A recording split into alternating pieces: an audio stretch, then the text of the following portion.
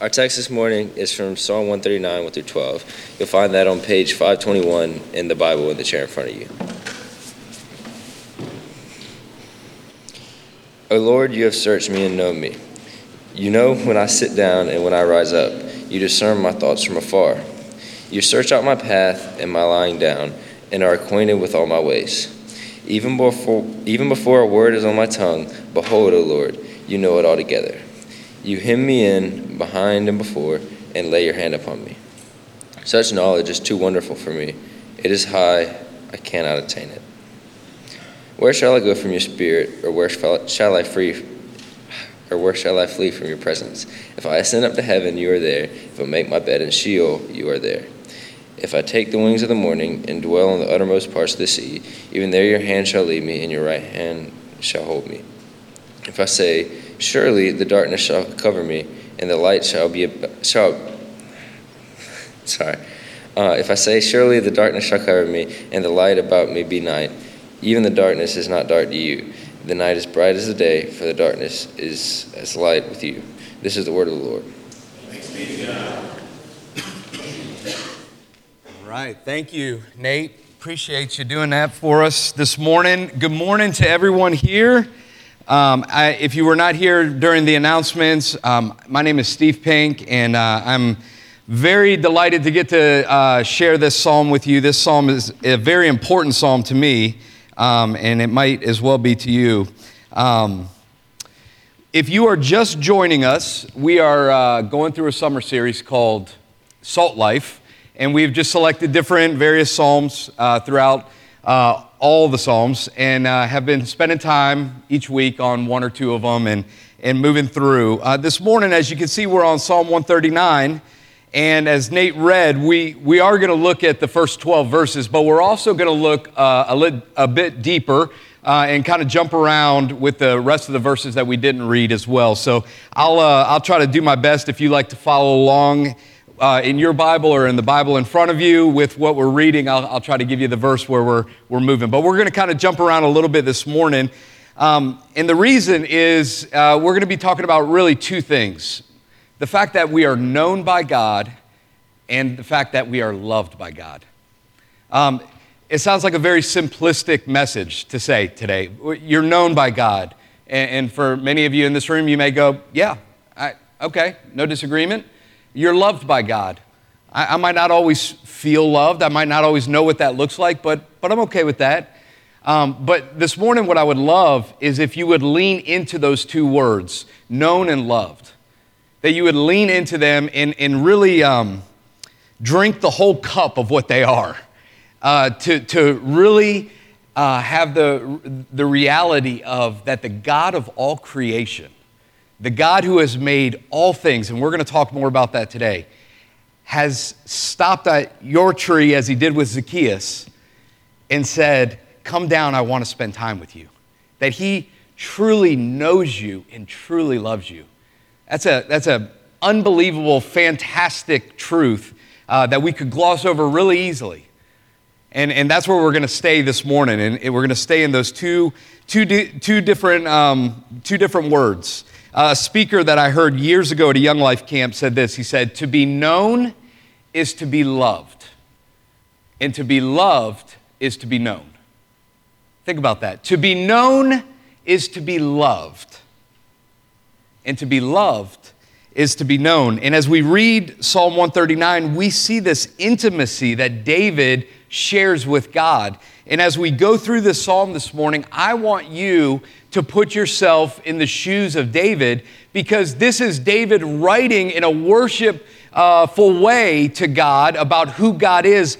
But the reality is this is just as true for you and I, that you and I are as important as David is, that we have the intimacy with God that David shares with God, that is an open and free gift to us through the work of Jesus. And so as we go through this morning and we see this intimacy from David as he's expressing who God is and how he understands and knows God in these different ways, that is a fantastic truth for you and I, that this is you and me in here. This describes our relationship with God as well. And the reason why that should stand out to us, whether you are a believer and a follower of Jesus, or you are checking out the claims of Christ and you're not quite sure where you stand, wherever you lie on that spectrum, the truth is the fact that God knows us and loves us is a truth that penetrates our hearts, because we are constantly, as human beings, on a path to figure out who we are and why we're here and what all of this is about. I shared a quote from Blaise Pascal a few weeks ago, and he said this. If you weren't here, this will be a repeater if you were here. There is a God-shaped vacuum in the heart of every man that cannot be filled by any created thing, but only by the Creator. We are all continuously, whether we're young and constantly till we're old, are seeking who we are, what we're like, our identity, where do we place our trust. And Blaise Pascal points out here, we were all created for one thing. And that one thing that satisfies you and I, that will never be able to be satisfied in any other way, is in a relationship with God, our Creator, our Father, made for us as sinners through the work of Jesus, trusting and knowing Jesus. And so these questions that we all consider, am I known? Who am I? Is really the big question. The second is after we answer, who am I loved? If this is who I am I loved? And the third question is, well, then what's my purpose? David outlines these three questions in this psalm. And David answers these three questions in this psalm, and that's what we're going to look at this morning. So, am I known by God? Who am I? Am I known by God? Am I loved by God? And if so, what is my purpose? How do I respond to being known and being loved by God? Let me pray for us, and we'll start with the text this morning. Lord, we are so grateful that we are here gathered this morning. We're grateful that our Pastor Ransom has an opportunity to preach at First Pres this morning. We're thankful and we pray for him even now as he most likely is finishing up what he was sharing this morning about church planning. God, we thank you for the ministry that he has brought to Grace with his family, both him and Julie. We also thank you, Lord, for the ministry that he's able to share about church planting and other church growth opportunities that he's been a part of over the years with the people at First Pres.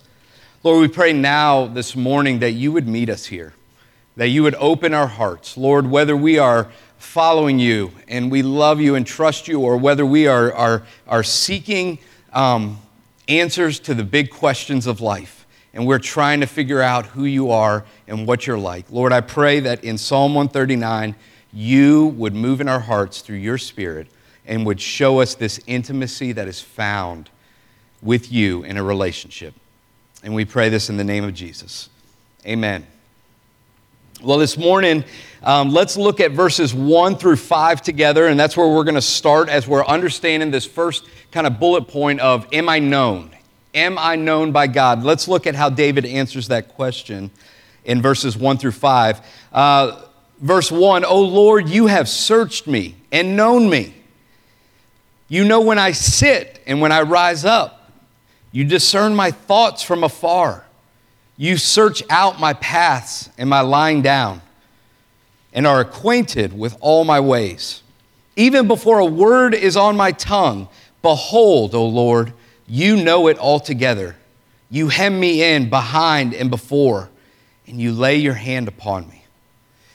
David is telling us here in these verses, and we're going to kind of expand on these in just a moment with some verses further on in the psalm. But as he starts this psalm, he's letting us know that life is not just a series of coincidences. That life is not just a series of decisions that we make, that we wander to this decision, or we wander to this place, or we wander to this relationship. But we see that there is a plan. There is a plan for your life and my life. There is a plan that David acknowledges is greater than anything that he could ever put together. That his wisdom and your wisdom and my wisdom can't lead us directly on this great path that is set out for us, but that there is a planner who has put this together. That he knows you inside and out, and he knows exactly how you function and how he wants you to function. And so you didn't just mysteriously end up in this job or mysteriously end up at this church or somehow made a mistake in the person that you married.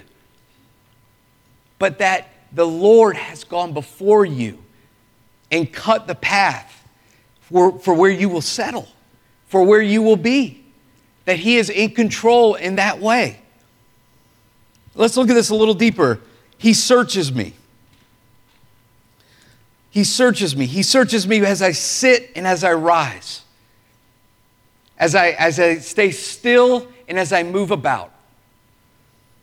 He knows and understands my thoughts. Think of the intimacy that's there. Now, maybe the first thing that goes through your mind when you read that, I had the same reaction when I've read Psalm 139, is this thought of like, ooh, he knows my thoughts. Yikes. Right? There's a bit of, you kind of shrivel inside a little bit because you know your thoughts and you know the things that go through your mind that you actually don't say, because if you said them, people would be like, oh. Right? But God knows your thoughts, and this is an intimate thing here, and we're going to talk more about this because of Jesus. This is not a fearful thing that he knows your thoughts. If you are one that trusts in Jesus, Jesus has forgiven you. He knows all your thoughts and has willingly laid himself down on the cross for you. So that as God knows the believer, the truster of Jesus' thoughts, it's a very intimate thing. We can move past the fear because John tells us that there is no love, that love casts out fear. Perfect love casts out fear. And so that as God knows your thoughts, he understands your thoughts. What David's saying is he gets you. You're not confusing to him.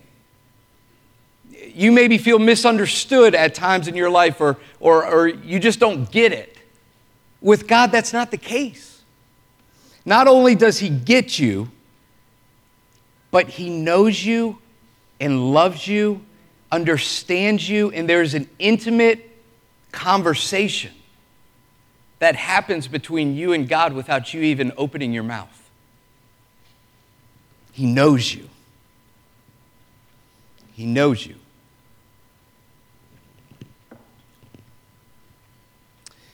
It says that he forms my path where I settle. As we talked about, that we don't go and end up in places mysteriously or just by coincidence, but that he is moving you along in exactly the places that he wants you to be. Even in the hard parts of our lives that seem like we can't even get out of the bed to go face, the Lord knows you, and he's drawing you closer to him in those situations as he walks you through those different parts of your life. Before I speak, it is known to you. Before a word is on my tongue, before it comes out of my mouth, as we said, there's an intimacy with you and God that he has designed for you and him to share. Think about the intimacy, the love, the power, the authority that exists with our God, yet the closeness that he desires with you. If we look at verses 13 and 16, we'll see a bit more of this power, this authority, this knowing us. Look at verse 13 with me. For you formed my inward parts.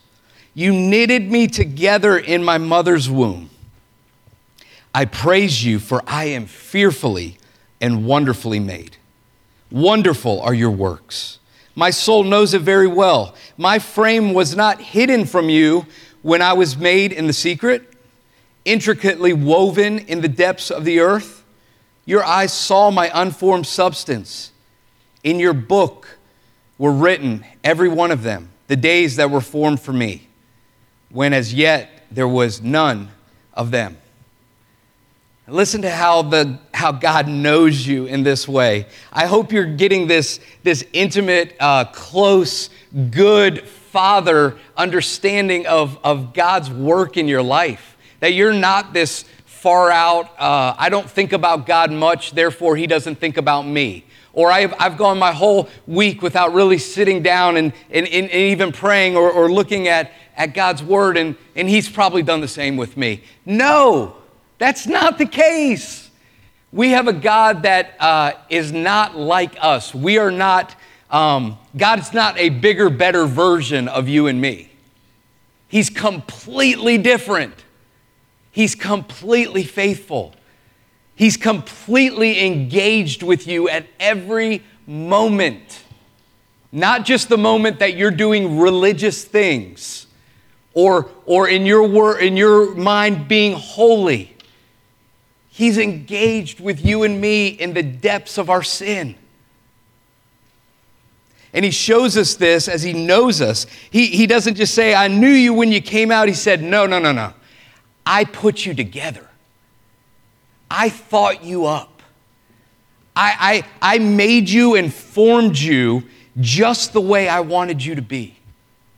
I wanted you to have this personality. I wanted you to be this extroverted person or this introverted person. I wanted you to bring into this world a piece of me in this way.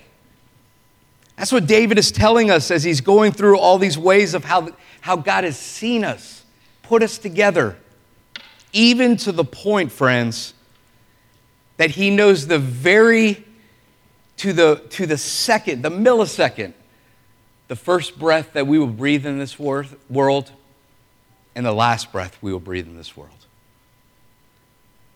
That we are created for eternity. You and I are created to be eternal beings. And what we do with God's plan for salvation through Jesus matters how we spend eternity. But you and I were not made for this sinful world. And so in the secret, in creation, at the beginning, when God was laying the foundation for this world, He predestined you and me as believers to know Him. And when we would have our first breath, what year we would come into this world, and what year we would exit this world and go be with Him in glory. It's a wonderful, wonderful, amazing plan to think about that God not just knows tomorrow, but He knows 100 years from now. He's planned 1,000 years from now. He's planned eternity. And you're a part of it. Bruce Ware says this about Psalm 139. David knows that God's care for him is so deep and so thorough that every step he takes, every word he speaks, is known fully by the Lord who has numbered all the days of his life before they have begun. So we are known. To be known is to be loved, and to be loved is to be known. So how are we loved? Let's look at verses 8 through 10. Verses 8 through 10, it reads, "If I ascend to heaven, you are there. If I make my bed in Sheol, you are there.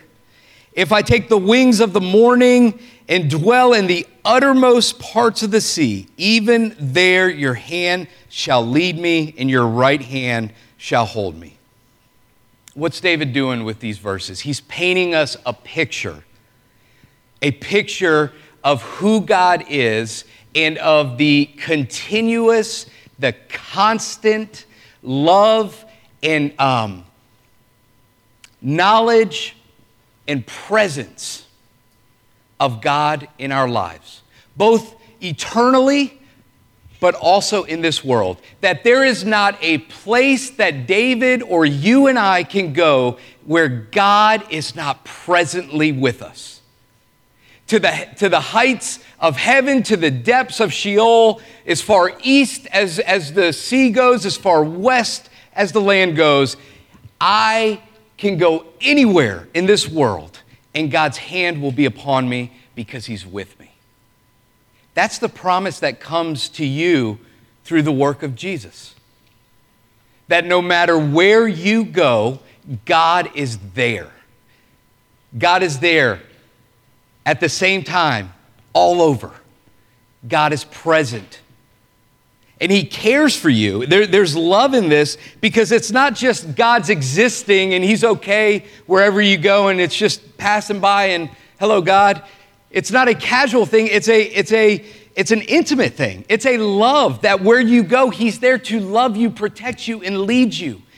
That for those that are in Christ, he's actually given his Spirit to live inside of you so that not only is God presently there around you, but he is also inside of you. Think of the love, the protection of a father that says, I will be with my child. I've kid over the years that when the girls, I have 3 girls, you guys know, and I've kid that over the years that when they get married, they're never moving out of the house. That I want them to stay at my house, and if they want to take a husband in the house, we'll figure out the room situation. But I want my kids to live with me forever because I love them and I never want to see them leave me. I don't know, I'll probably have some real issues when college comes. But check back in a few years with me, right? Check back in 3 years. But I think of that, and I think of the reality that this is Steve Pink. My love is on the ridiculous meter compared to who God is with love. He wants to be with us. He enjoys you. He loves you. You don't annoy him. Sometimes you hear parents say, we've all been guilty, I just need a break. I just need a break. I just need like a night out. I need like a overnight or something where, kids aren't hanging on me and asking me for something, or, sometimes Katie's like, I can't do any more hugs right now. Like when they were little, they were just hanging on her. They always wanted to be with her. And she's like, I just don't want to be, I'd try to give her a hug and she would be like, I don't want to be touched. And I'm like, that worked out well, sorry, Katie. Ransom buys Julie ice cream. I don't know what I'm going to buy Katie for that one. But the reality is this, friends, is God does not get tired of you. He doesn't grow tired of you. Your presence doesn't bother him, or he doesn't have too much of you and he needs a break. He's promised to be with you. Jesus tells us in Matthew 28, he's speaking to his disciples after the resurrection, and he said, behold, I am with you always to the end of the age. The Creator knows no bounds. He has no guardrails. He is with you. So when we see this never-ending love from this psalm, and we see this never-ending reality that we are known to the core of who we are, it leads us to this third question, this last point that we've talked about this morning is so what do I do? What's my purpose? How do I live? What's my life all about? Being known and being loved by God leads us to purpose in our life now and forever. And that purpose really is answered in the Westminster Shorter Catechism, the first question. I love this question because if you were anything like me, especially if you were younger in here, high school, middle school, college, young adult, and you're kind of figuring out like, what do I do with my life? I want to have purpose and significance, and I want to make a difference in this world. I want to do something. What's my purpose? This question 1, actually answers it. It reads like this. It says, what is the chief end of man? What is man's purpose? Why are we here? What are we supposed to do? And it answers it to glorify God and enjoy him forever. Were you expecting an answer like that? Now, some of you guys know that question, so you knew that's where it's going. But honestly, if you're honest, were you expecting, what is the chief end of man? What am I supposed to do here? Were you really expecting that Scripture would lead these men who put these questions together? They didn't just make it up. They looked through Scripture and proof texted out of going, this is what we believe the Bible tells us what a person's life should be focused on. I don't think I would have come out going to glorify God and enjoy Him forever. There probably would have been some works-based mentality to my this and this and this. I would have had probably a 5-point list, and then there'd be like sub-points under each one. Friends, to glorify God and enjoy Him forever.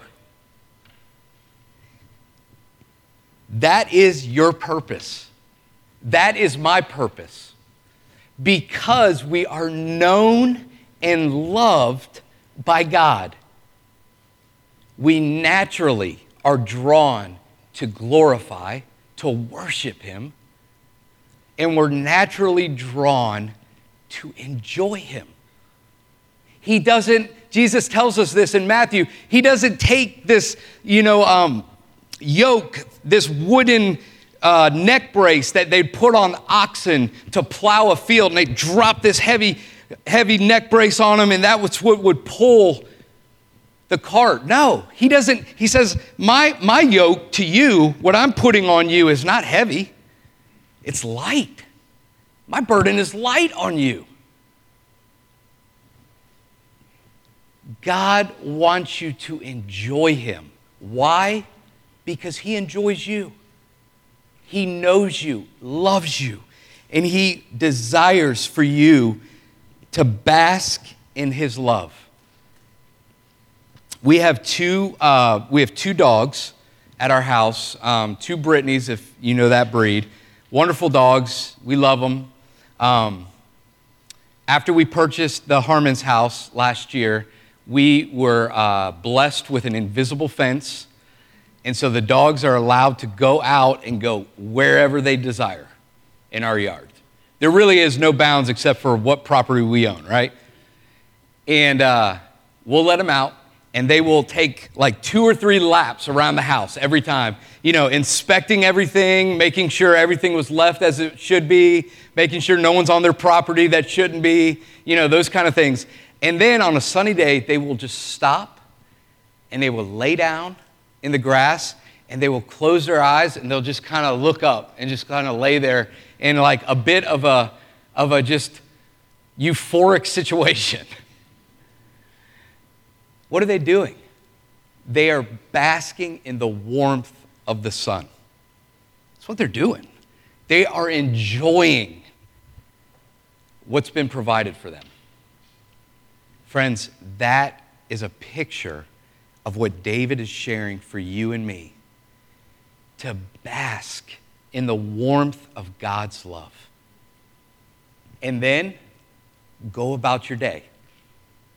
Go bring that warmth that you have experienced from God's love into your relationships, into your school, into your work, into your neighborhood. To enjoy God by basking in His warmth, in His love, and going about your day.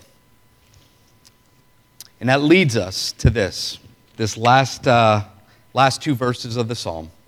To be known is to be loved. To be loved is to be known.